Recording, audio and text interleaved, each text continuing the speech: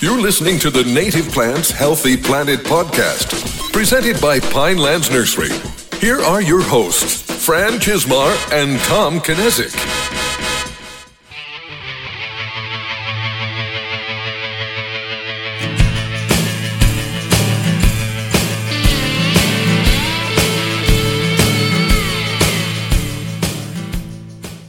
Welcome back to The Buzz, brought to you by the Native Plants Healthy Planet podcast, presented by Pinelands Nursery. I am Fran Chismar. And I'm Tom Knezik, and this is episode 41 of the chattiest plant podcast that you're ever going to find. I'm putting that on a shirt. I'm not even going to reference to what it's about, but I'm sure some of you may already know or figured it out, but I just think it's hysterical. That's going to be my new t-shirt. Yeah, I'm going to wear it proudly. But we have a lot lined up for you guys today. We do. This is the start of our plant. We never really Spotlight. came up with a name. No, we really didn't. Yeah, it's but we mentioned in our last buzz what we want to do is have a podcast that's dedicated to forbs, a podcast that's dedicated to grasses, one to shrubs, one to trees, and we're going to be doing that one buzz each over the next, I guess, 2 months. I guess we better come up with a name. Yeah. Before we don't have a name, but before we do that, though, I think it's important. We should probably mention we're really close. We're about a week away or a week and a half away from our 1 year anniversary. Yeah, that's right. Who knew we could do this long? Happy. So I guess in essence, this is our anniversary show. Yeah, kind of. Yeah.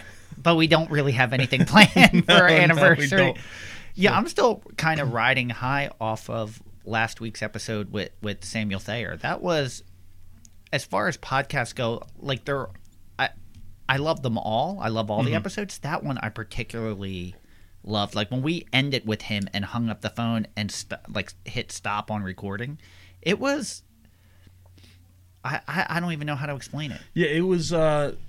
I think when we teased it in our Facebook group, that was what I wrote. So I think I have a new favorite podcast episode that came out. But mine's favorite's always been the next one. You're always excited about what's coming up and kind of relish in what we've talked about before. But there was a lot to unpack with that one. But I always kind of love the ones where we go a little deeper than normal, which we did, and I love that Sam was willing to go deep. And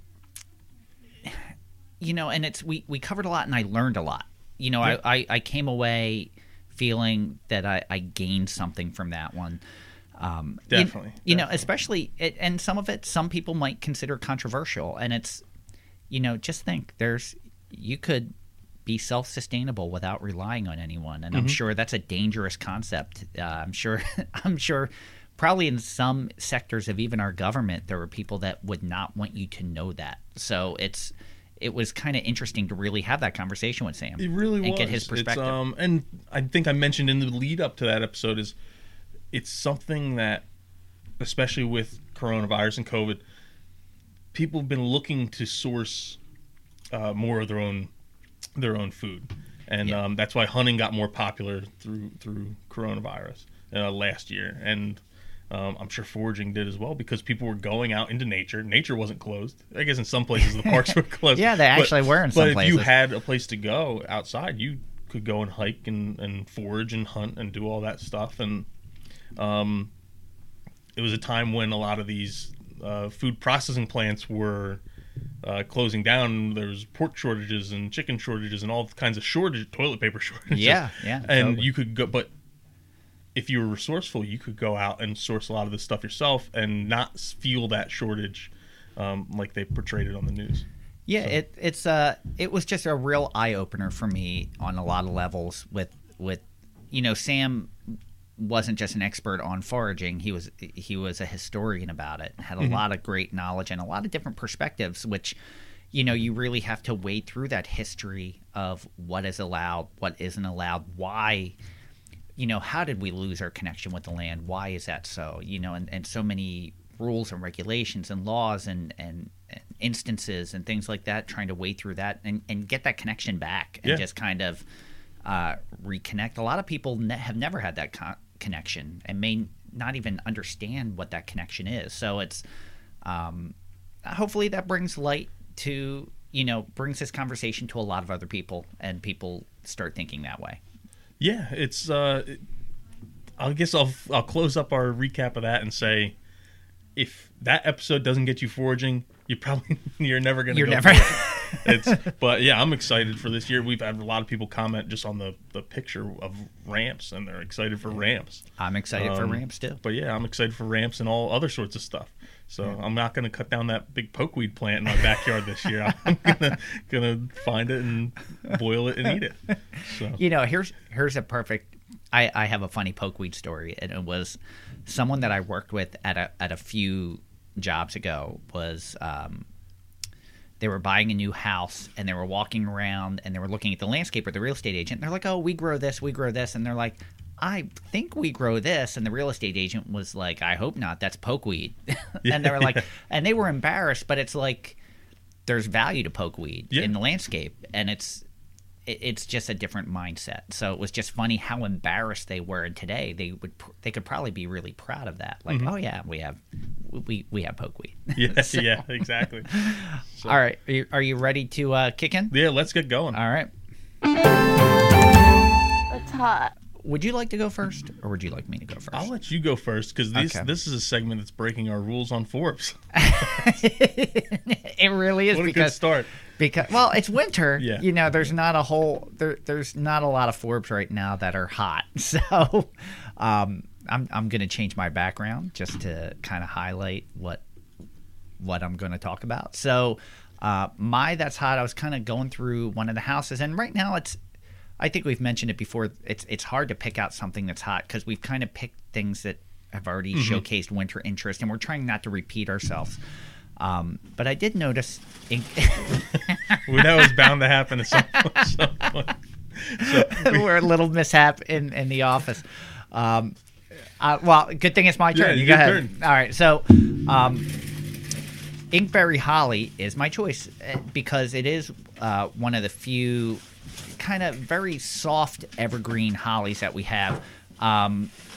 It's a facultative wet, but it's commonly found in our pine barrens here in New Jersey and other drier areas. It's a mid-sized shrub, and it's very soft touch, and it only gets 6 to 8 foot tall. It's very common in the landscape trade. There's a lot of cultivars like Shamrock, and there's a variety Densa, and I think Nordic. There's a few because they're supposed to stay leafy closer to the base. They do have a tendency. They're very. You can prune them. They take the pruning well, but they have a tendency to lose their leaves at the bottom of the plant. But we definitely love the straight Ilex glabra. It root suckers and can form colonies. It's the only real Ilex species to sucker like this. The other Ilex, I have seen American holly sucker, but it's the only one that really forms root colonies that way. And it's found all up and down the eastern seaboard to the Gulf, mainly in coastal plain. One of the highlights, and I know some of our listeners will appreciate this, you could dry or roast the leaves, and it makes tea, and it's actually called Appalachian tea. There's a name for it. So yeah, so I definitely want to try that this year. It has blackberry, hence Inkberry, and it feeds raccoon, deer, and 15 species of birds, including turkey and quail. So that's a great one for it. It provides good cover for rodent, for deer, for birds. And actually, the berries persist late, so it's not really something that gets eaten earlier. And I don't know, it might be a taste preference. I don't know, but it's one of those ones that they persist in the spring, and it will get eaten more in the spring. So cool. I just thought it was a good choice. It's not rigid or sharp like a lot of hollies that you think of. Like it's very soft, almost like. Like it's, again, one of those ones where I walk by and I have to rub my hand across it because it just has a very soft flowing feel, like kind of like you're like in someone's hair, you know. So it's if you don't know that plant, familiarize yourself with that plant. It's a great one. You can use it for hedging or just as a specimen. It's a great plant. Yeah, and I know you might even said this when I was fixing our light drop behind me, but one of the things, I guess, a negative thing about it is, at least with straight species, they can be really leggy when they're young. Yes. But once they get big and they really fill out, they're awesome. So. Oh, I put the wrong background back up. There we go. That's better. so no, and they take pruning really well, but they do the new growth tends to shoot like really leggy growth. Yep. So you can prune it really heavy actually, and it takes well to that. So I was already putting up my vote for Fran. Yeah, that was an accident. So mine was red twig dogwood or red osier dogwood, or there's a ton of different names for it. Yeah. Cornus sericea. Yes, is the botanical name for it. And it's I don't know. Here's the thing. I'm not really sure if Cornus stolonifera and Cornus sericea are really two different plants. Yeah, I'm not sure either, because I know when I looked on Bone App for the nativity map, it doesn't even list sericea. And it's I'm not really sure. Like obviously stolonifera because it's stoloniferous and shoots and suckers. But I don't really know. I'm not sure. But it's a cool plant, and why I chose it right now is, like most of the country, we have a lot of snow cover here, and more on the way. And that's one thing with this time of year, it gets those red twigs or red shoots, and it really stands out along with a white backdrop. So it's more. I used it for aesthetic reasons. I didn't look up all the other uses for it. I didn't do my homework this week, but it's great. And that's one, as the stems get older, they tend to get more green. So again, you can take that really far back. You can cut it like back to a foot. Yeah. And when it shoots up, you'll get that red growth again. It does sucker. There again, this is another one where there's a ton of cultivars and varieties out there, but there's nothing wrong with, because they say, oh, it's redder. The stems get more red. There's nothing wrong with the straight species on that. You can go with that. So I think those are both good choices. Yeah. It's getting harder. And good thing that spring is right around the corner, and we're going to have a lot more to choose from in just a month or two. Yeah, because it's getting to the point where, like, I'm not just coming across something now. Like, I'm actually looking for something that is showing some really good winter interest right now. So I'm happy. By the time we do the next buzz, we should be in early March. Yeah. Although with the forecast, we'll probably still be covered with snow. Yep. So, all right. I think that wraps it up. You got anything else? No, that's it. All right. Wow, we're moving along quick today. Well, we got a lot to cover later on. We teased the whole Ford part, but that's at the end. That is at the very end. We got to get there. We got to stop being so chatty. All right. All right, here we go. You can get with this, or you can get with that. All right, so I didn't, I wrote what the total was down a couple days ago, and I think it hasn't changed. I don't think it has. I don't think it has changed. But the winner of the last This or That, it was me, 10-6. It was actually, we got a lot of votes, and that's actually pretty close. Yeah. Like, I think. And Definitely. It was, because I started off with a lot of votes, and then you started creeping up. I was like, oh, no. I can't get cocky. I got to let it go. So, I appreciate everyone taking the time to read the articles, listen to the buzz, and vote on that. The more the merrier. We don't know if you guys were actually there on the last podcast. We didn't have heat on with the last, Sam. Yeah, last we had no heat. They're installing the heater today. More than likely, you can't hear it, but they're installing it right above us, like on this. Yeah. On in the not crawl space, but the attic area above us. So our office here, and they're hammering away. So I don't know if you hear it, but we hear it, and it's just, we knew it was eventually going to happen. So I think I'm going to go first since I get to choose. Right. I'm up overall the 4-3. 4-3. So it's still pretty close. Yeah. We're getting more votes, and the votes are getting closer. So just remember, there can be only one. All right. So my article this week is called "Researchers Find Non-Native Species in Oahu Play Greater Role in Seed Dispersal Networks," and the article is by the University of Wyoming, and it was published in phys.org, PHYS. So I felt it was a very interesting article, and you were actually kind of familiar, Tom, that you knew that they were saying Oahu at this point really isn't a native ecosystem anymore. It's been overrun by non-natives, especially, like a lot of Hawaii is like that, but especially Oahu.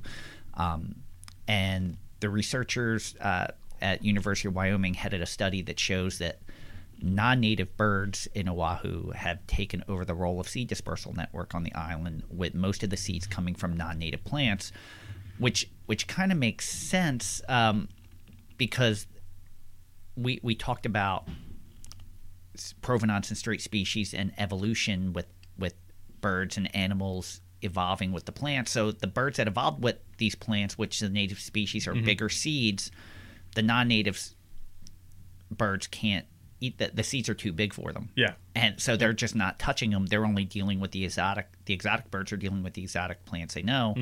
And it's totally taking over, and they're losing their native ecosystem, and it's becoming a non-native ecosystem. So they're saying it's one of the first studies showing that non-native species can take over the most important roles in seed dispersal networks, meaning Oahu's ecosystems have been so affected by species extinction and invasions that most of the seeds dispersed on the island belong to non-native plants, and most of them are dispersed by non-native birds. It forms what's called an ecological meltdown, which is a process occurring when non-native mutualistic partners benefit each other and put the system into a vortex of continuous modification. So before Hawaii became the extinction and species invasion capital of the world, which I didn't know that, its ecological communities were much more diverse. Experts estimate that in the last 700 years, 77 species and subspecies of birds in the Hawaiian archipelago have gone extinct, accounting for 15% of bird extinction in the world. So that's a direct effect with the ecosystem change and allowing invasives or non-natives to take over, or non-native species. Non-native birds are a double-edged sword for the ecosystem because they are the only dispersers of native plants. At the present, most of the seeds dispersed on Oahu belong to non-natives. And that's a quote. I can't pronounce her name. Vicentin Bugoni. Many native plant species have large seeds resulting from coevolution with large birds. Such birds are now extinct, and the seeds cannot be swallowed, so they're not being dispersed. So small-billed passerines now are. That's what you got. So it's that whole ecosystem's changing. Now, is it an ecosystem? Yes, but it's less diverse.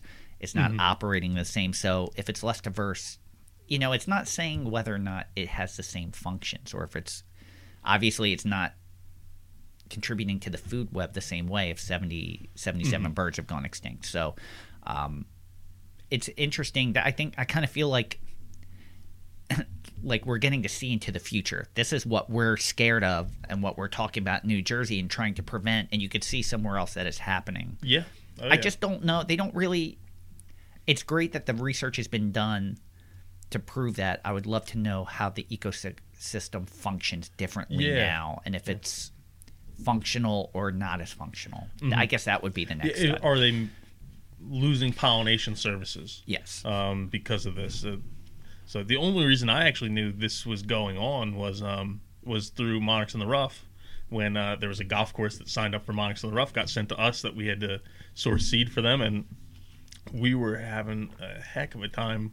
How do you find the Hawaii source of milkweed? Yeah. And through that program, again, we were sending milkweed, local ecotype milkweed, to golf courses all over the country, all over North America, Mexico, and Canada too. And when I started looking it up, that's when, there's no native milkweed to Hawaii. Yeah. And then that's where it was like, there's really nothing or very little that's native there anyway. It's just been overrun with other plants because of all the extinctions and all that. So that's the only reason I had any background in your article. Yeah. But yeah, it kind of shows what can happen, and I'd be interested to see what are the ecosystem services that they lost, and is it balanced out now that you have a non-native ecosystem there, or are they really missing something? So. And I guess that's the real ethical conundrum there. It's all right, if you replace one ecosystem with a different ecosystem and they perform the same functions, that really changes how you approach it. Like, is that survival of the fittest, that these plants and these animals and birds took over for these animals and birds, or are we creating that?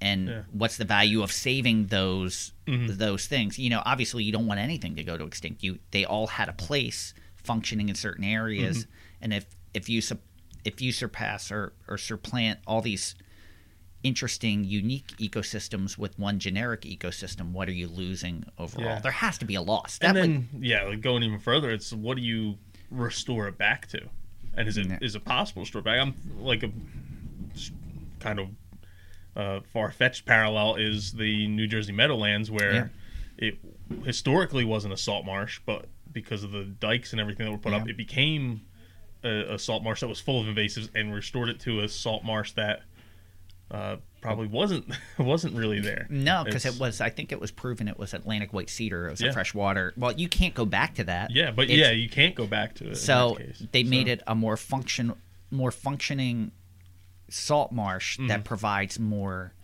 to the ecosystem. It contributes more to the food web than the meadowlands were typically Phragmites. Like after you lose all these Atlantic white cedars, and then you just have open space. So what comes in, Phragmites, it was like the perfect. It was not high salinity. They were able to. It was perfect conditions, and it could outcompete everything else. So you just had a monoculture. It doesn't have the same. I think we said before. I think Phragmites only host 3 Lepidoptera compared to native Spartinas and things like the smooth cordgrass, salt marsh hay, things like that. So it's without the studies, I would tend to believe that what is there now is better than the Phragmites, even though the exotic Phragmites. Bill Young can tell us. And we have a lot of friends who could. They're probably listening, and they're going to call us up when this comes out and straighten us out. No, but and there are people that argue that that Phragmites, they're providing cover, and it's providing preventing soil erosion, and it's forming a function, but it's not performing as good of a function as the native species. So it's just you need the next step in the scientific study, saying, all right, even though you still have a functioning ecosystem, which ecosystem is performing more functions, not the best functions, more functions. If it's performing 10 functions at an 8, I would rather have that than something that's performing 3 functions at a 10. So, and I guess that's the next step. So I think we're getting there. And maybe the studies are already there. I just feel like we need to get there faster. They're doing some of that research. So. All right, so that's mine. Yeah, mine was an article from the New York Times, actually an opinion piece, and it was drawing some parallels to. Actually, I should probably pull up the title. It was I don't have it on my other computer. Let me see if I can click it and get it to come up. Hold on. With how slow my computer's been running, it'll probably you'll be done by the time I get the. It basically was saying there's a lot of parallels between COVID-19 and our response, and how diseases aren't just killing us, they're killing our trees and forests as well. Okay, so the name of the article, it's an opinion piece. It's called "Invasive Insects and Diseases Are Killing Our Forests." There you go. Yeah, I was close. Yeah, but basically, it was looking at how we've responded in the past to things like emerald ash borer, spotted lanternfly more recently, different funguses and diseases that are brought over from foreign sources. Similar to COVID-19 and how it originated at a foreign source and it was brought here, and our response to that. And really it was saying that I don't want to say negligent, but we haven't been responding fast enough or at all to some of these insect and funguses and other invaders that are killing our forests as we did COVID-19, because it's not on the surface, it's not affecting us as people. Like COVID-19 is very visibly affecting how we live our day-to-day life. It's killing people directly. But emerald ash borer killed millions, probably tens of millions of ash trees across the country. Spotted lanternfly is decimating like millions of dollars of crops every year. And I think part of that's because it's unknown, because these insects in their native how is that even coming through on my phone. We're having a lot of. I just got a blunders spam today. call, and that's the ringtone from Charlie the Unicorn. There you go. That's my mentality. That's my mentality level. Yeah. These insects, in their natural state, are kept in check because they have their natural predators and food source. So no one really knows the repercussions when they come here, how fast or how quickly. And sometimes it's not right away. They may lay low and then boom, explode. Yeah. So it's. Yep. But I remember even when spotted lanternfly came, I think it was PA State Extension agents went to Korea to find out, how they deal with the problem. And they're like, oh, we don't like, we don't have much of a solution either. We don't know. Yeah. So it was kind of like coming up with a solution on the fly. Yeah, and but like spotted lanternfly in particular, that came over. It was an egg mass that was on a rock that came from, I think Doug Talmy said it was from China, but somewhere in Asia, and was used in the United States. The eggs hatched, and then you had a growing population of spotted lanternfly that's now wreaking havoc across the Mid-Atlantic. Yeah. Emerald ash borer came in wood products and originated out of Detroit, and then it spread from there and then became a big time problem. Yeah. And so we have some steps to try and stop this stuff, but this is where I didn't like the article. Was it is opinion too. The author didn't really.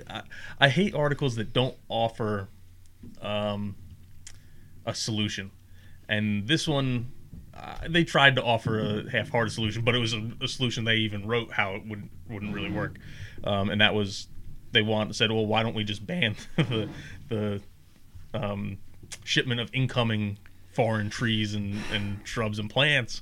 Well, that's not going to happen anytime soon, at least.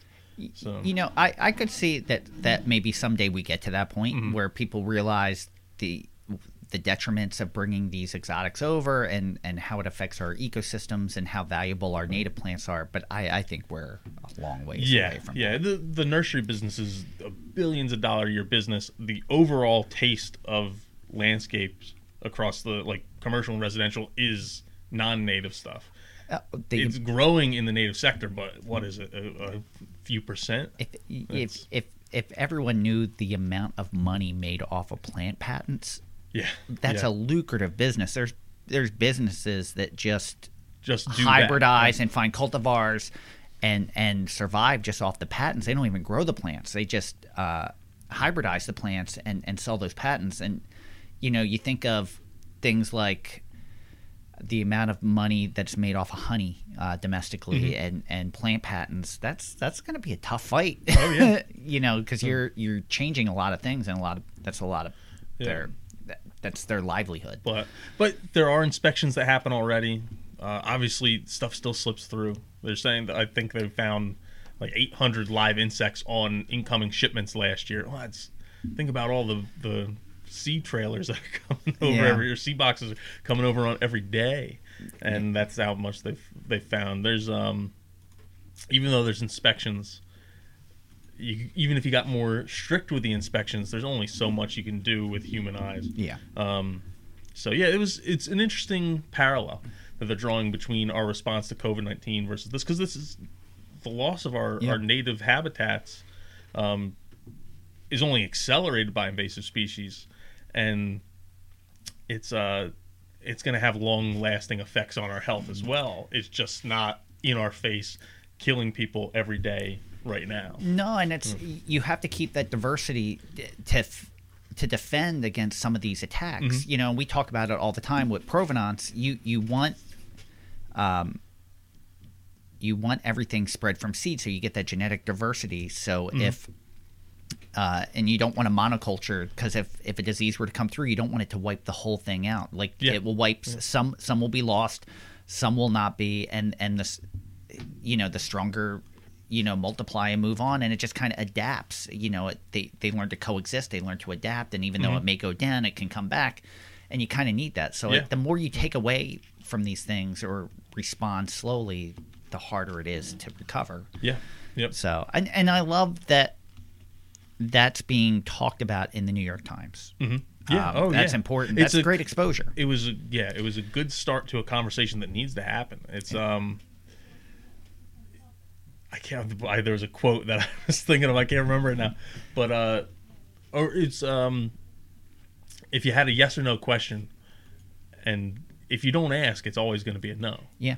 And this is kind of asking people to listen to this conversation and talk about natives. And yeah, maybe people are still going to say, no, I'm not, I don't care about it. But there's going to be a handful that read it and say yes. Yeah. So it's a good thing that it's out there. It's in such a widespread paper like the New York Times, because people are going to come across it and it's going to get that conversation flowing. I hope to see more and more of that. I do too. Over the years. There's actually a lot of good choices for articles this week. Yeah, it was. I think both of us have really good ones, and it should be an interesting vote to see. Oh, yeah. You know, for me, if I had to pick between those two, I don't know which one I'm picking, because they're both really good articles. Yeah. They both have great impact. So, but in the end, I don't get to choose. You don't get to choose. It's up to our Facebook group listeners. If you belong to the group, you can only vote if you join our group, which just keeps growing and growing. Oh, yeah.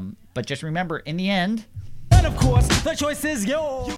so we got questions. Yes. With a twist. We got a lot of questions. We're doing a little bit. We got more than one question, which is interesting. So I want to ask you a bunch of questions. And I want to have them answered immediately. It's a simple question. No, I didn't hear you. What was your question? So I do want to, before we play the first question, I kind of want to follow up on the last buzz with Matt, because he did. I was listening through, and there was one question he asked that we kind of answered, but not really. He wanted to know if there was a seed bank after he removed the Phragmites, how you would activate it. And we never really touched on that. We just said if the seed bank's there. You got to remember, if any of you have seen our whiteboard ecology with Bill Young on successional forests, it's kind of like that. They need to activate that seed bank. They need sun and space. So by removing something, you're getting the sunlight, they're getting the space. And if it's there, it may take a little bit of time, but it should activate. It should come up. So you just, once you remove that Phragmites, you want to, minimize your footprint. That's how I was saying you may want to plant some plants to cover that bare ground and get something in, but leaving enough space that if there is existing seed, that it can come up. So I just kind of felt like didn't address that. Yeah, you're right. There was a lot in his question that to address, and we just got so excited. Yeah, we got so excited. So, but we did get a calling question from an old friend, and let's just play her message. Hold on one sec. Hi, Fran and Tom. This is Carolyn from New Jersey, and I have a question for you. So I just finished reading Braiding Sweetgrass by Robin Wall Kimmerer, and it was a really great book, and I really love the part where she was talking about goldenrods and asters, and how those colors, the purples and the yellows, complement each other. And really, draws the eye in not just of people, but also of pollinating insects.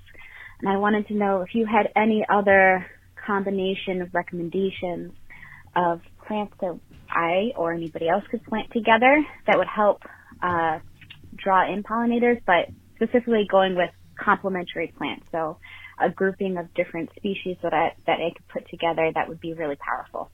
Thanks so much.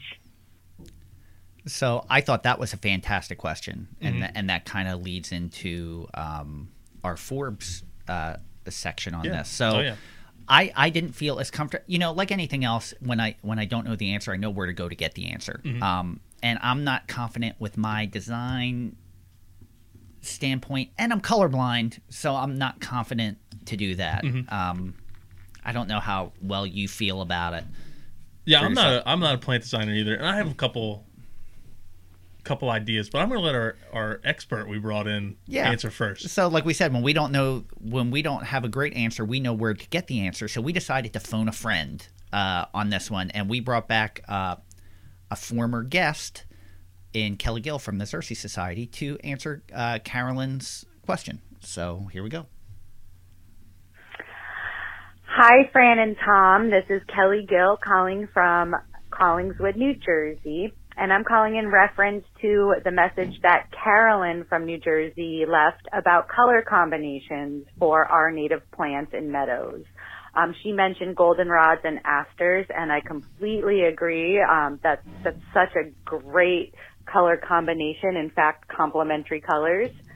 But we have so many ways to plan for those types of aesthetic appeals, and still provide value to our pollinators and other wildlife. So in early spring, I really love the combination of penstemons with the white or pink bell-shaped flowers, so Penstemon hirsutus and digitalis, with our native spiderworts, which also have a very whimsical grass-like foliage that's dark green, which makes those purples and whites pop in the landscape. In summer through fall, we have lots of themes we can dedicate in our meadow planning. So we've had some people that have done memorial meadows planting red, white, and blue flowers, or red, white, and purple. I personally love purples and pinks of summer, so things like coneflowers and monarda, especially with our grasses like big blue stem. Those dark green tall grasses really complement those flower colors and again make them pop in the landscape. So I'd like to mention to not forget those grasses and sedges, things in wetland areas like cardinal flower, and our sedges that are dark green or bluish green really complement each other in color. And if you're looking for more information on selecting species that are great for pollinators and wildlife, that fit the conditions of your landscape or the site you're working on, and you want to have some sort of theme, whether it be a memorial garden or just your favorite colors, let me know. You could contact me at kelly@xerces.org. That's my email address, and I'd be happy to help you select plants. And I'm sure Tom and Fran have a lot of great suggestions as well. Carolyn, thank you for this wonderful question. I think it's important to change the way people perceive our landscape and what's beautiful. And I also love the book Braiding Sweetgrass. I hope you have a great day. Bye. I don't have any suggestions, but I think Kelly had some incredible suggestions. Even just hearing them, I was like, wow, those are great ideas. Mm-hmm. And I just want to mention, I need to read Braiding Sweetgrass. That just is a book that just keeps coming up in our Facebook group and our calls, and I haven't done it yet. And so I'll even add that we actually got a lot of requests for that in the Facebook group right after we had Sam Thayer on. Yeah. And so I said, well, why don't I just shoot her an email? And I haven't got a response yet. Okay. But I did send an email inviting her to come on, and hopefully we get Robin Wall Kimmerer on. That would be wonderful. Soon. And I am going out there saying I will start reading that book soon. In the next week, I'll start. There we go. How's that for a commitment? So that's hopefully something that is going to happen fairly quickly. Do you have any? Do you have any suggestions? I do, yeah, and this is mostly just from, I shouldn't even say experience, but just from I guess happy accidents would be the way to put it. Right. In my own garden. One of the combinations I really liked this past year was the combination of Monarda didyma and cardinal flower. Oh, but combined with it was Rudbeckia triloba, and now that's actually, I learned from an actual landscape architect that putting red and yellow together is not not something that they really like in the American landscape. They don't like putting red and yellow together. I guess it's popular in Asia, specifically China. I guess that's Chinese flag. Oh, okay. Is one of the reasons why. But in America, that's not a combination that you find that often, and a lot of people don't like it because they're two very strong colors. Yeah, but and I really loved it. Monarda didyma is bee balm. I don't know if you said lobelia, but it's cardinal flower. I don't remember Rudbeckia triloba. What is the common name for that? Oh, now I'm forgetting. I don't remember. It's very similar to a black-eyed Susan. But it's like a smaller petal. Smaller petal, just a smaller flower head, and mine in particular got really full of flowers. The only complaint I had with that combination of plants was the Rudbeckia triloba got a little bit tall. Yeah. I have another section in my garden that is another happy accident, I guess, where it's Rudbeckia fulgida, which stays shorter, and I think that would really be a cool combo with the cardinal flower shoots come up. This is very Claudia West-esque, and both at the cardinal the heights and everything. Cardinal flower and Rudbeckia fulgida, which is orange cone flower, both have basal foliage, really nice basal foliage. Yeah. So that combination gives you like a nice ground cover in the early spring before they push up the flower shoots, and it's the most of the height are the flowers on both of those species. So that's a good mix. The one thing I like about Monarda didyma, to me, it smells like Fruit Loops. Really? Yeah, I kind I of get think that. most people say mint, but Yeah. Oh, to me, I get like a Loops, Fruit yeah. Loop like scent from it. I don't know. I don't know why that is, but So some of the other combinations I really liked was we have a wild area in our nursery in upstate New York, and this September I actually put a picture of this on our Instagram page, but there was a combination of goldenrods with New York ironweed. And the New York ironweed's like 6 or 7 feet tall, Yeah. but the goldenrods were like almost as tall, and it was that was a cool combo. And then you had some cardinal flower in front of that looked really cool. oh, very nice. And even some of in that picture, you'll see it. Some of the goldenrod's actually gone to seed already. It's a lot colder climate up there than we are in New Jersey. So end of September, that wasn't that odd. But that red and white or grayish white of the seed heads with the cardinal flower looked really cool as well. And then from our demo garden at our other farm here, just the combination of New York aster and then white wood aster was a really really cool combination. Just white and purple together. That looked really nice for the fall. So and everything we're mentioning has great pollinator benefits as well. So you can imagine the sea of pollinators that would enjoy that. Yeah, I'm looking forward. I don't know if this is going to be a good combination or not, but I'm looking forward to just in my garden is I have Penstemon digitalis, Baptisia australis, which is wild blue indigo, and then Coreopsis lanceolata in one spot. But I only planted them a year ago, so they're a little bit immature. They're not up to full size yet, but I thought that would be a cool combo to give it a little bit of brightness. The Coreopsis in the front, then the Penstemon and is just behind that, and the Baptisia is kind of behind it. So I think it's going to work well, but I'll take pictures this year. Hopefully it'll be big enough. If anyone is planting or growing from seed the Baptisia, be patient because it takes a few years before you start getting blooms on that. So don't expect blooms right away. I think it takes 2 to 3 years. Yeah, before you start seeing blooms. I was working with an overwintered plant when I planted him 2 springs ago. So this was actually his third year, and I had a couple flowers, but not like when they're full size. So. Yeah. So just be patient with that one. So, but those are some great suggestions, Carolyn, and of course, for those of you who may not have recognized her voice, Carolyn is a former guest also from the Carolyn Klauba from the Sauerland Conservancy. So we appreciate you calling in and asking questions. Kelly, thank you so much for answering, being our phone-a-friend on that one. There is one more phone call. Oh. From our friend Saul. Saul, I'm glad, actually. We haven't heard from him in a while. It's been a few. So. I actually kind of miss... I thought we got a little too negative the last time, and he wasn't going to call back. No, but he called back. You ready? All right. Hello, you pine nuts. It's me, your friend Saul, calling you from New Jersey, and I'm okay, I guess. I'm making myself a cup of the winterberry tea. From the Gaultheria, the procumbens, because I woke up in the middle of the night and there was some type of a badger or perhaps a wolverine in my garden. So I ran outside quick to shoo it away, and I threw a boot at it, and I hurt my elbow, and it is very painful for me.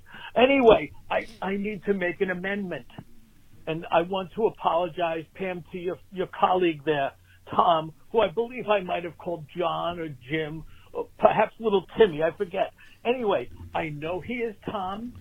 Tom it is.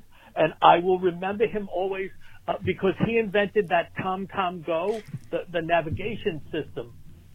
So I'm calling for the basis of good karma. And much like a Carmen Ghia, which was a lot of people didn't know this, Pam. It was a Volkswagen, but nobody knew, so we all went out and bought Peugeots instead. But okay, all right, my droopy coneflower friend, I need some advice, please. You recall we spoke a bit on the topic of the natives for my Garden of Loneliness, which is doing quite well. But I planted the forbs, you know it, the forbs, and I was looking out the garden just now, and I don't see the tops of the darn things. And I was curious, are they what they are called doorknob plants? You know, a doorknob plant that goes into hiding, like under covers during the winter, dead as a doorknob, I believe is where the terminology comes from. But then, surprise, in the spring they come back. I believe it is called a state of doorknob or something. I forget. Because I looked up the forbs, Pam, and Tom, I remember, and I saw some old guy, Forbes, and he was wearing a leather outfit, all shiny, and he was with Elizabeth Taylor, and it was all fancy, and he was riding a scooter. And I don't think that's the same thing, because I have a scooter, but I had it before I bought the Forbes. So I am very, very confused from this, and I would like a discussion, please, fellas, on the Forbes.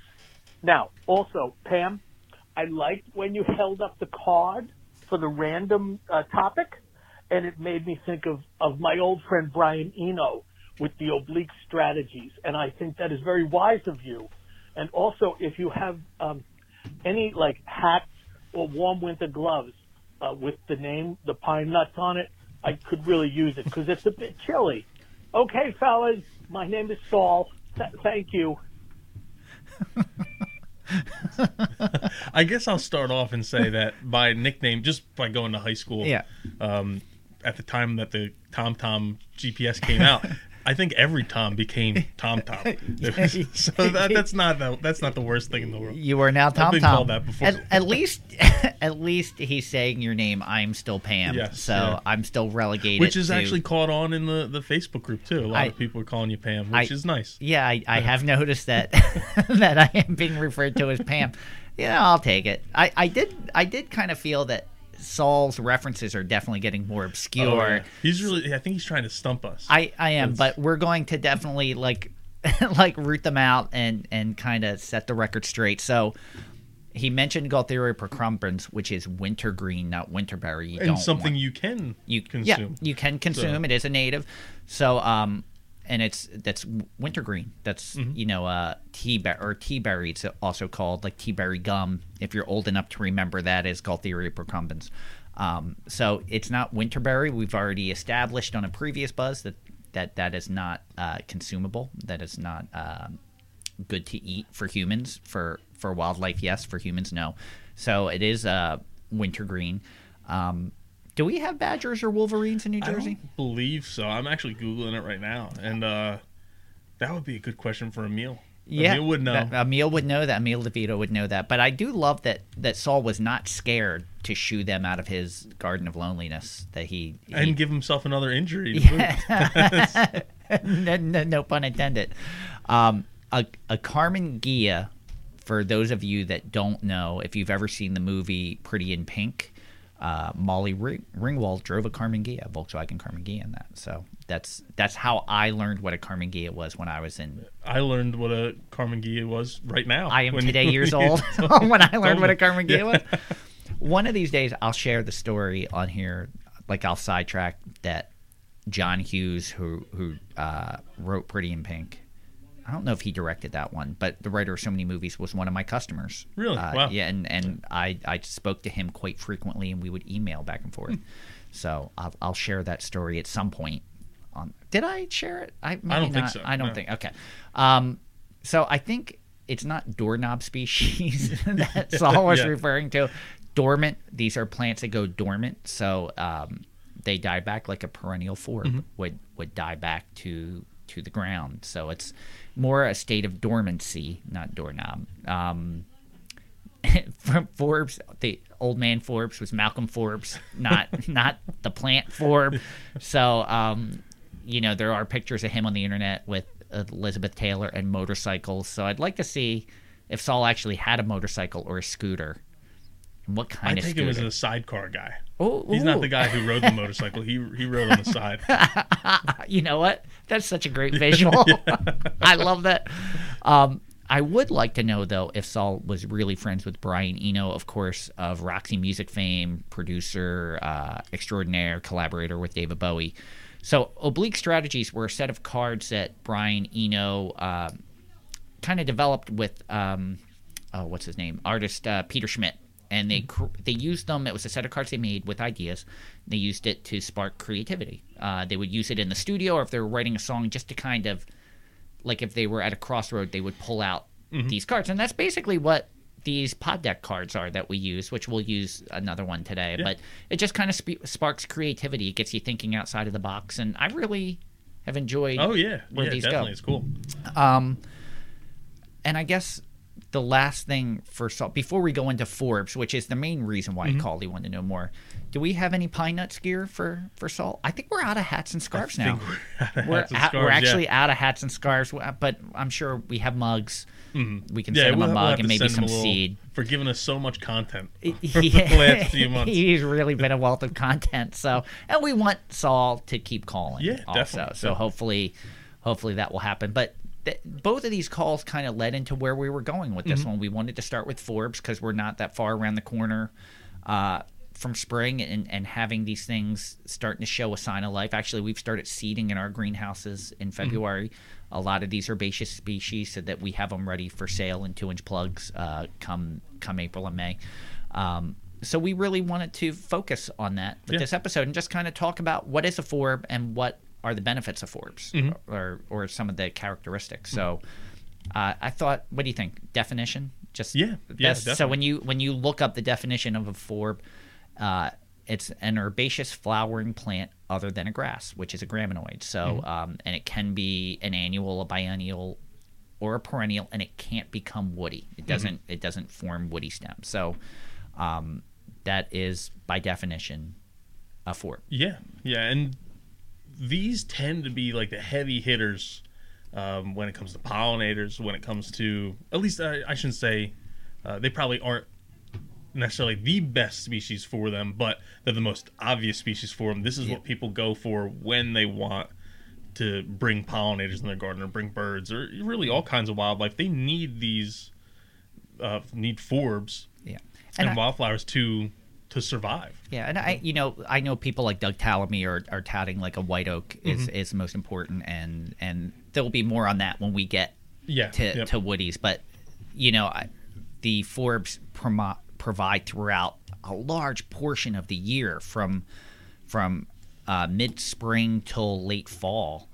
So much stagger, so much bloom time and flower type, and there's for migrating pollinators, it provides so much along the way to help them gain enough sustenance to keep moving along their path. So very important for pollinators, very important for wildlife. I saw this one. I was doing some research. Like a quail actually needs Forbs, graminoids, and woodies to survive. It can't use just one. So when you're in woods and all you have are trees and the understory's gone and there's very little grass, or that's when you start losing habitat. So it's important. It's not the most important. You need all of these, but and it's very important.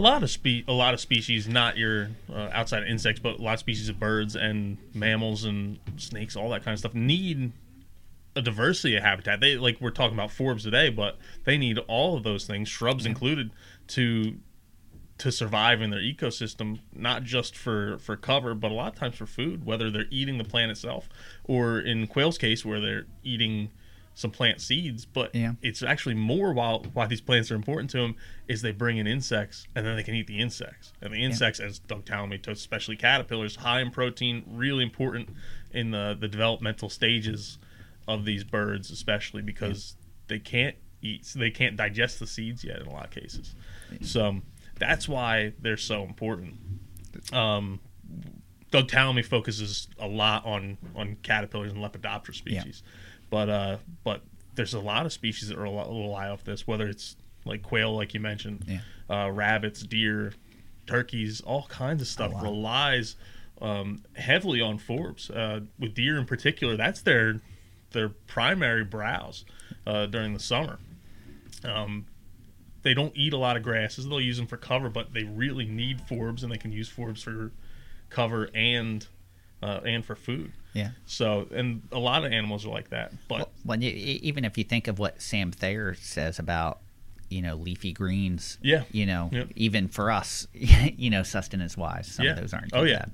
So some of the genera, I guess, that are really good when it comes to forbs are goldenrods. A really good one. There's, I don't even know, 100 species of goldenrods across America. There's tons. Easily, and they all have some are better than others, but and different goldenrods habitats. Overall support 115 different species of insects. Wow. Insects are kind of that bond between a lot of plants and that next stage of the food chain. Yeah. So that's one of the reasons they're so important. They support so many insects. Birds love them. They make good hiding spots and habitat for a lot of different animal species. So they're really, really important. That's one of the things I always recommend. If you're going to plant something, and you're going to plant a forb, it's got to be a goldenrod first. That's probably my number one choice. Yeah. A lot of people plant milkweed first. The monarchs need goldenrod too when they're migrating. So they need all kinds of forb. The caterpillars need milkweed, but the adults need nectar sources. And there's so many different species. There's upland facultative wet, facultative seashore species. Some that bloom earlier, some that bloom later. Yeah, so it provides. It's a very important one, and people think of it and go, "Oh, my allergies." Yeah. It's not, which isn't necessarily the case. Yeah. What Fran. I'll back up what he was saying before that. You have seaside goldenrod or Solidago sempervirens for the seashore.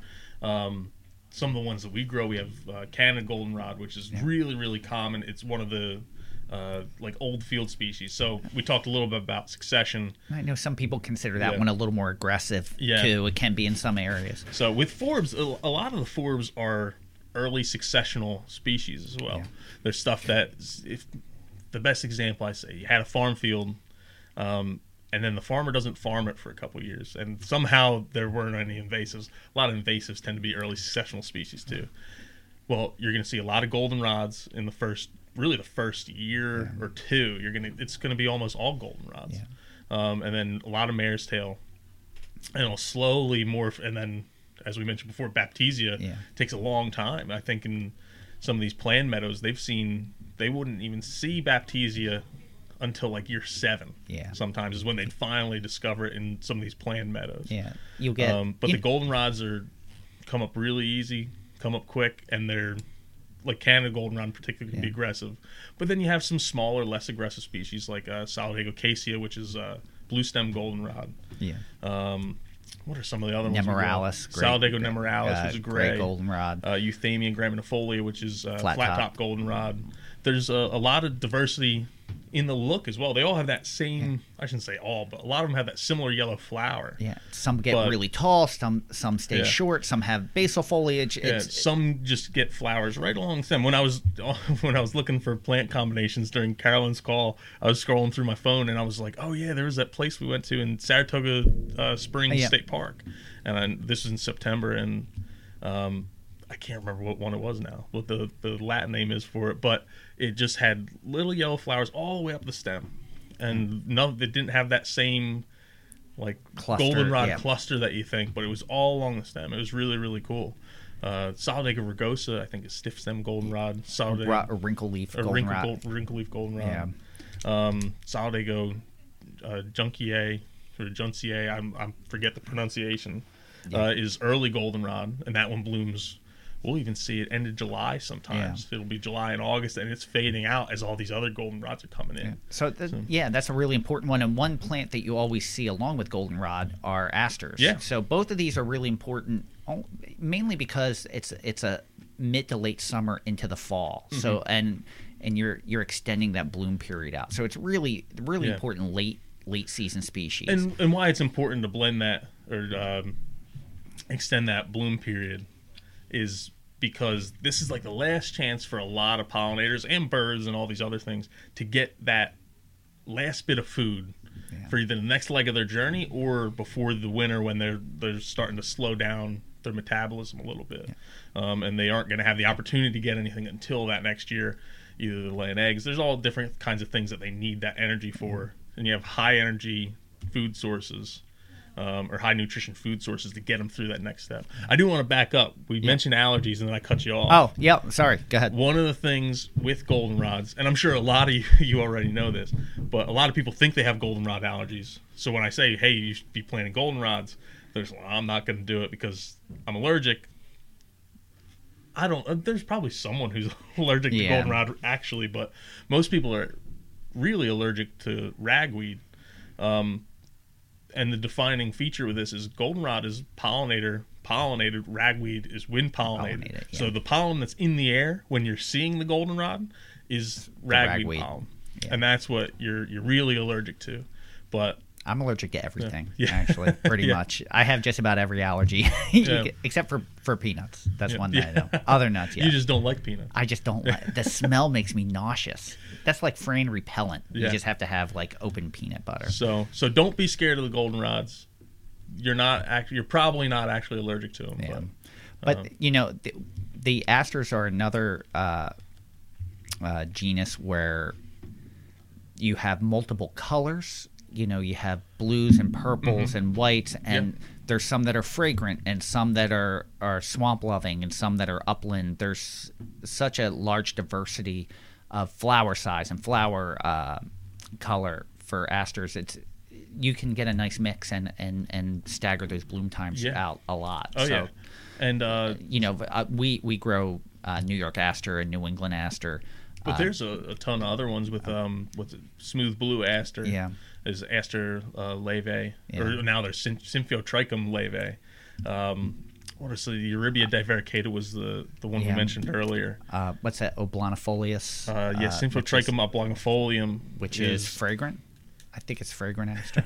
We're both Google. Hey, let's talk about these plants that we think we know what they are. One of the things we have issues with, this is a little aside at the nursery, is we deal. We've talked about this before. We deal almost exclusively in the botanical names. Yeah. So sometimes we'll say the common names to be hip with all the listeners and talking their language. So they know what we're talking about. Yeah. Sometimes we're like, oh yeah, is that actually the common name, or is I'm not real hip? No, I'm not real hip. But there's a great diversity out there. And tons of native asters. And one of the ones that I kept seeing in the fall, it was all over Facebook. People saying, "Hey, what is this plant?" Was Heath aster, which is, I'm looking up the common name now, but that was a whiter aster, really small flowers, likes the edges of farm fields. I think one of the other common names was like farm field aster or something like that. But so and other than we talked about goldenrods and asters, another huge one is Joe Pye. And again, there's a lot of different sizes, and especially with that, there's and with the asters, there's a lot of cultivars with that, like Purple Dome aster and Little Joe for someone that wants like a small Joe Pye weed. But the straight species, to me, Joe Pye can be some more of the majestic forms. They're definitely taller, larger flowers. You get a lot of bang for the buck with Lepidoptera and things like that. Yeah, so. I like to call them like the helicopter landing pads for butterflies. Because it just has that big flower head. And I remember it was last, probably August, I was mowing my lawn and pulled up to my native garden out in front of my house, and there was 6 they were all swallowtails, butterflies on 2 different stalks of Joe Pye weed. I think there was 4 on one head and 2 on the other, but there was some tiger swallowtails and black swallowtails. I forget the number, but I tried to get pictures of that, and they didn't just come out good. But it was like this giant flower had all these butterflies on it. It was really cool to see that. So no, that's great. I mean, and you have Purpurea, Maculatum, Fistulosum. Like there's white, there's pink, there's larger flowers, larger leaves. There's a ton of diversity, and most of them are like in that middle of the road facultative. So you get a lot of bang for the buck with that. You can definitely give them a little more space, and they provide a good backdrop to some of the smaller forbs that you can put in there. What are some of the other ones you want to cover?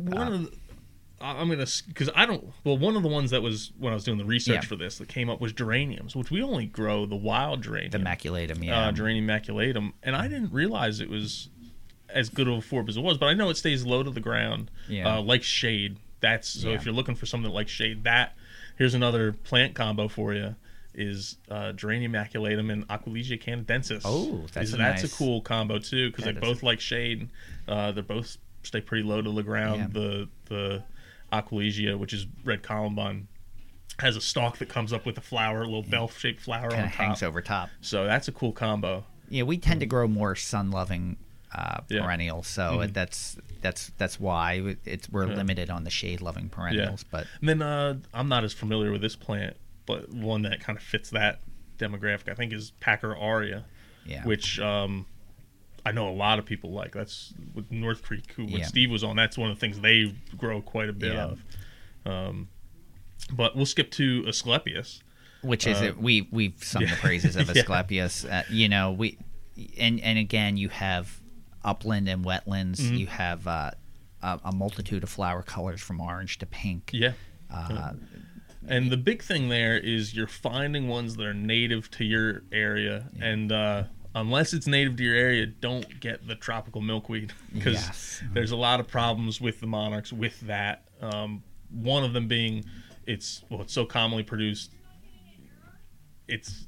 I shouldn't say, I'm trying to find the right way to say it, but depending on the grower, it's not always neonicotinoid free. Yeah. So if you're raising caterpillars, and it's not neonic free, with the caterpillars are going to be eating that plant, and that's a death sentence for them in some cases. Yes. So you want to watch out for that, and then because it keeps that long bloom time, it'll keep the monarchs around a little bit too long. Sometimes when it gets too cold for them as well. So that's why I've seen all over. They say they don't recommend planting that one unless, and that's Asclepius curasava. I think so. Yeah. I'm probably screwing up the name, the botanical name there, but you can use tuberosa, which stays Yeah. lower, which And that's is the the butterfly orange one. weed, the orange one. Syriaca, which is common, which gets taller. Mm-hmm. Swamp milkweed. Asclepius incarnata is another great one. Then you have all the ones out west. There's Purpureum. Purpureans, which is native here as well. Out west, you have like poke milkweed and antelope horns, and there's all kinds of. And I'm just not familiar.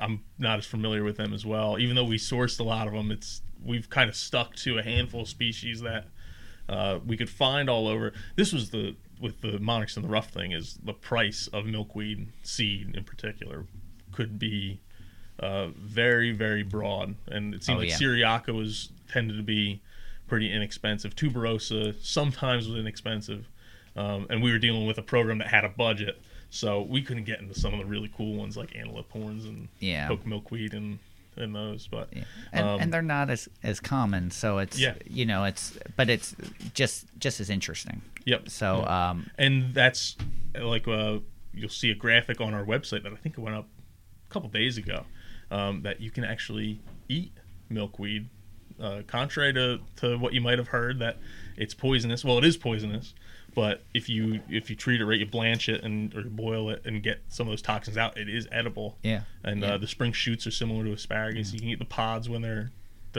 new. Yeah. So those are great. I love Monarda species. Between Monarda and just Joe Pye, you have the diversity in Joe Pye, like blue mist flower, to we purple forgot Joe about Pye, that one. Eupatorium perfoliatum. But Monarda, you have Didyma and Fistulosa, which is wild bergamot, and bee balm. There's spotted bee balm, which is Monarda punctata, That which is one's cool. great for, it's a very different look, and pollinators love that one. They flock to that one. So, and then you have also in that mint family is your pycnanthemums, which we grow, the tenuifolium and the virginianum, Virginia mountain mint and slender mountain mint. Virginia is virginianum, slender is tenuifolium. But those are some pollinator magnets, man. They love the pycnanthemums. Totally. So, but the other thing we found with those species, which I've heard contrasting information, but we found they tend to be a little bit more deer resistant, because they're just a little more fragrant. Yeah. But then I've heard other people say that they mow down their field of fistulosa they stay away from the things that we have deer problems on here. So I think it's preference for where you are too. You know, and I know there's books about deer-resistant native plants and things like that, but in almost every instance, I've seen deer eat just about every native plant, even things that American holly, things like that. It depends on the severity and what's available, food source available. So it's, you know, that's what they've co-evolved with. They've learned to eat these things. They know in a pinch, if nothing else is available, they can get away with eating this. You know, so it's. I don't recommend anything personally based on deer resistance, but that's one that depending on what else is available with the fragrance, you know, in the mint family, they tend to stay away with, you know, unless they have to. Yeah. You know, if I were starving, I'd start getting real creative on you know, I'd even eat peanut butter if I were starving. So some of the other stuff was a lot of the cone flowers are really good for starting your garden. One, because they're highly recognizable. You look at black-eyed Susans, your Rudbeckia species, and then your Echinacea species. People know them. Yeah. So that's that. We've said it before, that gateway into native gardening is, well, I've gone to the garden center and seen purple coneflower before. I've seen black-eyed Susans before. I didn't know they were native, so natives must be good. Yeah. It's a good introduction to get into it. And they attract things like goldfinch that love eating on the seed heads and things like that. So it's, you know, you're starting to attract some different birds with some of these species, edge habitat birds, that type of thing. So it's coneflowers are some great ones. Yeah, so I'd say like purple coneflower, which is Echinacea purpurea. You have Echinacea pallida, which is pale purple coneflower. I think so. I forget the common name again. And then the Rudbeckias, Rudbeckia triloba I mentioned earlier, Rudbeckia hirta, Rudbeckia fulgida. Rudbeckia lanceolata is another one, which is cutleaf coneflower. Which gets taller really and cool likes wet. It's a facultative wet. You know, some of our favorites, lobelia, both the cardinal flower, the cardinalis, and the great blue lobelia syphilitica. You know, if you want hummingbirds, that's a great. That's a hummingbird magnet, and it's, you know, there's not too many pure red flowers when it comes to wetland plants. So, especially in the Northeast, so that's a great choice. You know, that and Monarda didyma, which I think is a facultative. I think it's facultative or. I don't remember. But it likes it a little bit drier. You know, but they have, you know, again, lobelia has basal foliage with the flower stalks, and you get blue or red. So you have some really cool combination. Plus, they cross in the wild as well. You get some pretty unique flower sizes and color combinations. We have that here in our own seed fields where we get the cross pollination. A couple other ones to wrap up was wild strawberry. Yeah, that's a great one. And another edible. Yeah. Some of your ironweeds, New York ironweed in particular, what's that? Vernonia and novaboracensis. We mentioned that one earlier. That gets a little taller. That one's pretty cool. And then some of your native thistles are not the ideal garden plant, but when it comes to meadows and wild spaces, they provide a lot of value for pollinators. Yeah, and people think of thistle and they think of a nuisance plant, you know, and there's actually a lot of value into those native thistles. You know, there's a lot of great, like all the sunflowers. You know, that's something you start touching on all that. There's so many as far as sizes and. Yeah. Did we even talk about sunflowers? No, we glossed right over that. We even talk about some of the sunflowers are awesome. Like one of my favorites, now I'm thinking about it, is Helianthus angustifolius, which is swamp sunflower. But then you have another Helianthus Maximilian sunflower. Heliopsis helianthoides is false sunflower, oxeye sunflower. All tend to get pretty tall. Of those three, get pretty tall, and but just have such a cool flower head, and the swamp sunflower in particular is like almost imposing when you go up to a field of it. Because it's tall, it's yellow, it's flopping over at you. It's actually imposing to like walk through it, you know, and it totally does. So I thought it. You know, it would be a good idea for both of us to mention what our favorite forests are, but it's no surprise because we've said this. We've said it before. So, and mine obviously is Iris versicolor. I just think that's such a versatile, and there's a beauty and elegance in its simplicity. and that one's always been a favorite for me. And it's just an early bloomer, and I like it. Even though it's early, it's something that hummingbirds like. So it's phytoremediation. It can be used for. There's so many. It's so versatile. Even though it's an obligate, it can take dry conditions. It's great in a rain garden. Yeah. So I just love the beauty of that one. And way back when, in was our first or second episode, when we were asked this question, what was our favorite native plant? I said Liatris spicata, and I'm going to stick with that. All right, awesome. Although there's a ton of different Liatrises, especially when you get out into the Midwest, Missouri, Kansas, Nebraska. Liatris squarosa, Liatris graminifolia, I think is common in the Southeast. There's some really cool ones where Liatris spicata has that long, slender, same basal foliage, but then has a long, slender shoot that comes up that gets covered in little, tiny, fuzzy purple, almost like dusters, feather dusters. It almost looks like. So many of these things that we're mentioning too make great cut flowers. Like Liatris spicata is a great to cut with a vase, like with Verona castrum and purple coneflower. A lot of these make great cut. If you have them in your garden, you get to enjoy them as well. Besides providing great habitat. We didn't even talk about Verona castrum virginicum, which is white snake Culver's root. Culver's root. But why I like the Liatris spicata too is with that long, slender flower stalk. Yeah, it gives you a different angle for pictures of butterflies. The butterflies love it, and they'll land on it. And now instead of being, horizontal, they're vertical with the wings hanging off the back, and you can really frame that stalk in a way where you get the stalk kind of like filling up a quarter of the frame on one side, and then the butterflies centered, and it looks really cool. And then you can blur the background. It's plus that thread-like foliage. Showy. It's a unique looking plant. It's definitely and it's not something that flops over or it's got a pretty stiff stalk to it. Any other things that we might have missed that you're thinking of that we should mention? I'm sure we missed a ton. The only one I came up was Euryncium yuccifolium, which isn't necessarily native. It's extirpated in New Jersey. But that's if you want that like desert Southwest look. Yeah, that's a cool one. That's a great look. Yeah. No, I think that's obviously there's. We could go on forever. This forever. Has already turned into a ramble. Yeah, it has. It has, but that gives you some great ideas. Plus, between our callers, they gave you some great color combinations. As I said, make sure you're matching up when you're making these selections. You're matching up. Remember, a lot of these plants, there's a lot of versatility as far as wetland indicator status, sun and shade highlights, flower color, heights. You can really, basal foliage. You can easily make a wonderful looking habitat in your yard that everyone can enjoy and be a part of. So, I think that wraps it up. Not for the whole show. No. You still have the complaint. You haven't complained once. Well, I guess you kind of complained about the noise. Yeah, and I'm all right. I'm gonna play my theme music first. Not that I want to complain. So I'm hesitant to make this reoccurring every week because I don't want to complain. I think.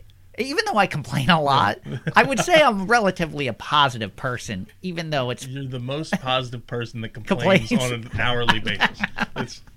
Which is true. Yeah. I think I have a positive outlook, but I do have a tendency to complain. So I don't want it to go into rants or complaints. But one thing that I thought of, I actually hadn't worked this into the buzz, but you had recently posted, I think it was in our Facebook group, something about invasives, and they were talking about Bradford pear. Now, and they did specify Callery pear, also known as Bradford pear. So this has always been a huge gripe for me, is that Bradford pear is a cultivar of Callery pear. So Pyrus calleriana is the invasive. So, but Bradford is the most recognizable name that people just tend to call it. They see it and say Bradford pear.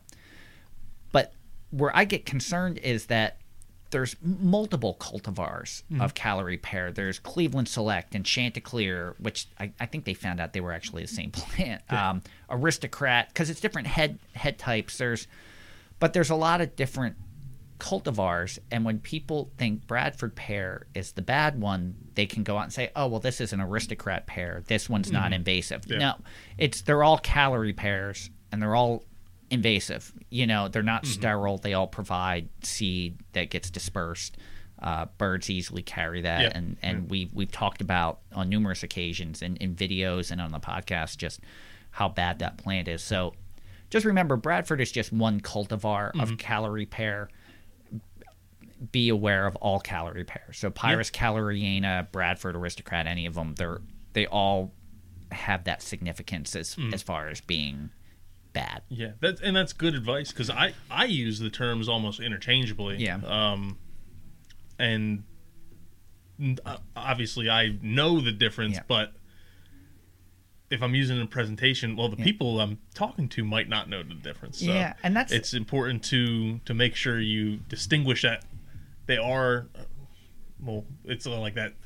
A square is a rectangle, but not every rectangle is a square thing. Yeah. But that you identify that they are separate things, but they're both. Oh, totally. Invasive. You know, now the difference in cultivars are head shape, and calorie pears are weak wooded. So, you know, back in the day, before everyone knew they were invasive, you would pick one over another because Bradford would tend to have bad pruning techniques. People would top it, and it would just sucker up, and then they would all split and break, and they get fire blight. They have so many disease issues as it is already. They were already a problem before they realized how invasive they were. So it's just a plant that if you could stay away from it, there's so many great alternatives to that plant. Just stay away. So that's my rant. So I think that was an on-topic rant. And you kept it short and to the point. There you go. Yeah. So time-wise, we're actually like about an hour and 22 minutes. So we'll do a quick pod deck, and then we'll wrap it up. All right. So I have so many screens open on my computer. I can't even see the Zoom. So what are the odds I pick interview your significant other again? We're going to have to do that one soon, too. Yeah, we are. Okay. So I'm going to pick one randomly. Talk about your favorite famous dead person. That's going to be a problem for me because I don't know who's dead or alive in a lot of cases. So, all right, you want me to go first? I could have sworn. Well, this is back in like the holiday movies, all the crappy like Lifetime holiday movies. My wife and I were watching one, and I could have sworn it was Wilford Brimley that was in it. And I was like, yeah, he like just died too. And I think I was right on part of it, but it wasn't Wilford Brimley. It was another guy. All right. Well, I actually have one, and it ties into something I talked about earlier about John Hughes. So John Hughes passed away at an early age, and so as a teenager growing up in the 80s, I was a huge fan of John Hughes because he was responsible for so many movies that spoke to teens at that time frame. So The Breakfast Club, Pretty in Pink, 16 Candles, Weird Science, and then you add on Vacation, Christmas Vacation, Home Alone, like all these great, Some Kind of Wonderful, all these great movies that he was associated with, in part whether he wrote or directed. So I could quote so many of his movies as a teen, like he spoke to our generation or my generation as at that time. So when I was working at Princeton Nurseries, I inherited his account. He living in Illinois, where most of his movies take place, Shermer, Illinois, which doesn't exist, but he lived in Harvard, Illinois, and my boss at the time, he called in there, and it was at a time where nursery stock wasn't moving really well, and he called at the end of the day when he was trying to leave and started ordering trailer loads of trees. And my boss thought it was a prank. He thought someone was actually pranking him because no one was ordering trees, like large caliber trees at that time frame. So he was like, who is this again? And he was like, oh, this is John Hughes. You know, I got the idea to start an arboretum on my property from my good friend John Candy. Then it clicked for him. So, and you know, this was Zach, our friend Zach. So, and as soon as he realized who it was, John Hughes was like, I got to go. So, you know, but he became a reoccurring customer, and he just wanted to talk plants. So when Zach left and went to another nursery, I acquired the account, and John would always call at the end of the day, and he would just want to talk plants, and he would want to talk plants for hours. Like the phone calls would be an hour to 2 hours. and I loved the fact that I was getting to talk with one of my heroes, but you couldn't talk industry with him, or the phone call ended. Like, you had to be professional. He wanted to talk plants. He was very knowledgeable, but he didn't want to talk about being a writer, director, or anything like that. So you kind of had to steer away from that. So I'm making this a long story. So I finally got up enough courage. The name of his arboretum was Red Wing Farm. And I'm a huge, even though growing up in the Philadelphia area, and I love the Eagles, Phillies, and Sixers, I'm a Red Wings fan and have been since like 1983. So I wanted to ask him how he got the name for Red Wing Farm. And I finally said, what did you name Red Wing Farm after? And he was like, why do you ask? Like, and it stopped, like the tone changed. And I was like, oh, well, I'm a Red Wings fan. I have been since Steve Yzerman's rookie year. And he goes, oh, I named it after the Red Wing Blackbird. But, I forgot in Ferris Bueller's Day Off, Cameron wears a Gordie Howe Red Wings jersey. So I'm like, he's probably thinking, So, and he goes, oh, I have a funny story for you. I grew up in Detroit, but I live in Chicago and I raised my kids here. So I become a Blackhawks fan, and me and my kids have season tickets. So we're going to a game against the Blackhawks versus the Red Wings, and I'm driving in, and we're in my truck, and as I'm pulling through the parking lot, everyone's giving me the finger and yelling at me. And he goes, and it's not just one or two people, it's like consistent, like people are like yelling, and he's like, wow, was my last movie that bad? Like, they all hate me that bad? And he goes, so we park, and I get out of the truck, and I realize I'm in my Red Wing farm truck, and they're playing the Red Wings at night, and everyone's just So after that, we started talking about we would email each other. We would talk about if the Red Wings were playing the Blackhawks or something like that. He would just shoot me an email in reference to hockey all the time. But and I got invited out. Fran, I'm sorry to interrupt. I was just looking up, and there's smoke coming out of the ceiling. Crap. I think we're safe. I think I hear a drill or a saw. So, but he did invite me out to his property. I was his sales rep because I covered the Midwest. And the one time I was going out there, I offered to drop off the new catalog. And he goes, I'm actually going to be in New York filming a movie, so I won't be able to catch up. And he passed away shortly after. Oh, wow. You can really smell that now, too. Yeah. Wow. So, we're almost done. We're almost done. So, but that's my John Hughes. My favorite dead person. When you said and referenced him earlier that this was going to be the episode, I had no idea. Story. You were pushing it off. No, I had no idea. Yeah. That's perfect. I told it now. Yeah, this is I don't want anyone to think this is a cop out, but I did want to keep it somewhat podcast or plant relevant again. And I'm going to say Aldo Leopold. That's an awesome one. And the only reason I would say people might think it's a cop out is because he's so inspirational in so many people's lives, and it's someone that I'd want to sit down with. I would love to have a chat. Forefathers of conservation. I don't know if we would have this business or we'd be doing what we're doing without him. Oh yeah, and that actually kind of ties into our next podcast, which will be the government's the next rooted discussion. Yeah. It's been a while, but the government's role in restoration, and I think that should be interesting. We did find out, we're not sure at this point if Emil DeVito is going to be able to make it, but we still have a good lineup regardless, and some good everyone topics. Else is in for, we have a day and a time. There may just Emil be a conflict. It might have a conflict, so we're hoping he can make it, but I agree. It'll be good regardless if he's there or not. Yeah. Although I was, after our last episode with Emil, and those of you who know Emil, he is very demonstrative, and you can get him fired up pretty easily, and he was so reserved. It was a different side of Emil I was used to seeing. Still very good, but there weren't any fireworks. He was behaving. So he was very well behaved. He was behaving. And we were really going to try and lure him out of his shell with this government and restoration episode. But although Leopold, that was my first thought when I saw that. But I thought John Hughes was actually kind of industry related, and it was kind of cool to get to talk shop as far as plants go with one of my childhood heroes. That he was a hero for a different reason, but we had a common interest that we got to talk about for hours. I can probably accumulate over my career like 20 hours worth of tree conversations with John Hughes, which was definitely a highlight for me. I would get all giddy. It was like I'd see, guess who's calling? Guess who I talked to? It was so awesome.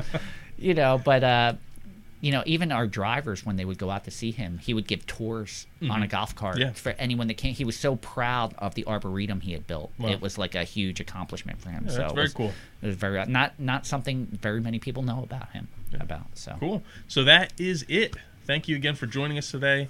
We hope you enjoyed listening to The Buzz. Thank you, everyone, again, for tuning in to Native Plants Healthy Planet, presented by Pinelands Nursery. As always, we're giving a huge thank you to RJ Comer for our Buzz theme music, and we're going to premiere his music with Rooted Discussions, so that will have its own music. Are you looking at the smoke again? No, I was the sound. No, it sounds like I can hear it. No one else can hear it. That's what I'm hearing. So make sure you stream or buy RJ's music on iTunes, Spotify, or wherever you consume your music. Follow us on Twitter at Pineland Nursery. More of you have been following us there. We really appreciate that. We'll get better at putting up more content there. You can follow us at Facebook at Pinelands Nursery NJ, Instagram at Pinelands Nursery, and YouTube. We hit our goal. Yes, we did. We're well over the goal. Yeah. We're just waiting to be able to turn on that custom URL. Mm-hmm. So, but right now, if you just search Pinelands Nursery, you'll get our YouTube page. If you have a question or comment, you can call us at the question and comment line, just like Saul and Carolyn did. Even Kelly Gill did today. Call us at 215-346-6189. Again, that's 215-346-6189. Ask a question, leave a comment. If we pick your question or comment, we'll play it on a future episode of The Buzz, just like we did today, and we'll answer, or we'll phone a friend. We'll have a friend answer. Oh, yeah. You never know who's going to call in or who's going to answer. We're making it a huge mystery from this point forward. And I know we talked about it before, but the Native Plants Healthy Planet Facebook group, a lot of people asking great questions. I think there's going to be a Native Plants Healthy Planet book club now, which I'm excited about. And maybe they'll read Braiding Sweetgrass with Robin Walken. You know what? Maybe after this episode, I'll go on and say, I'm just behind I'm behind, but that's great. I'm just such a slow reader. I'm hesitant to commit because of how slow I read. So, but definitely, if you haven't joined, please join. You'll find the conversation great there. Yeah. We want to keep that conversation going, and as always, you can listen to the Native Plants Healthy Planet podcast directly at www.nativeplantshealthyplanet.com. You can also check us out at Apple Podcasts, Podbean, Spotify, Stitcher, really wherever you consume your podcast. Yeah. Make sure when you're there, subscribe, leave a review, and share this with a friend. We want to keep this message, spread this message. If you didn't share last week, share this week, because this is a good week to really get people, give them a baseline to start with some forbs. And that's the big jump is, I don't know what to plant. And you could find all kinds of resources out there. But are we committing to the next Buzz? Are we doing graminoids? Yeah, we're going to do graminoids next. All right, so the next one will be, the next in our series will be graminoids. So it's a great one to share this one with someone because they have something to look forward to with the next one. They'll all kind of tie in together. Plus, Saul called this one, so it's great to introduce everyone to Saul. But we really need to thank all of you for making the circle bigger. Mm-hmm. It's been amazing. The amount we got like 3 or 4 more 5-star reviews. And we're at a point where each episode is bigger than the last, and we keep wondering, well, how many listens can we get, and we keep exceeding what we think. So we're humbled by it, and but at the same time, like I was saying in the beginning, it's important we get this message out there, and we're just starting conversation. So and it's nice to see that it's a conversation that people want to hear or be a part of.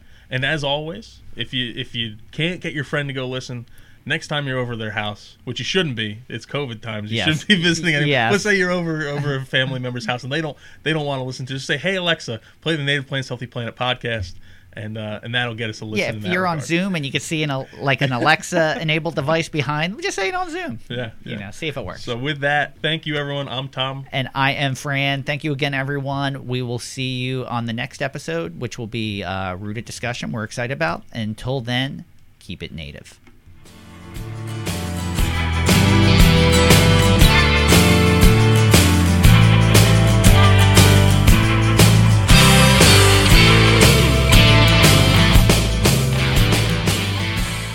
Thank you for listening to the Native Plants Healthy Planet podcast, presented by Pinelands Nursery. Remember to like, share, follow, and comment.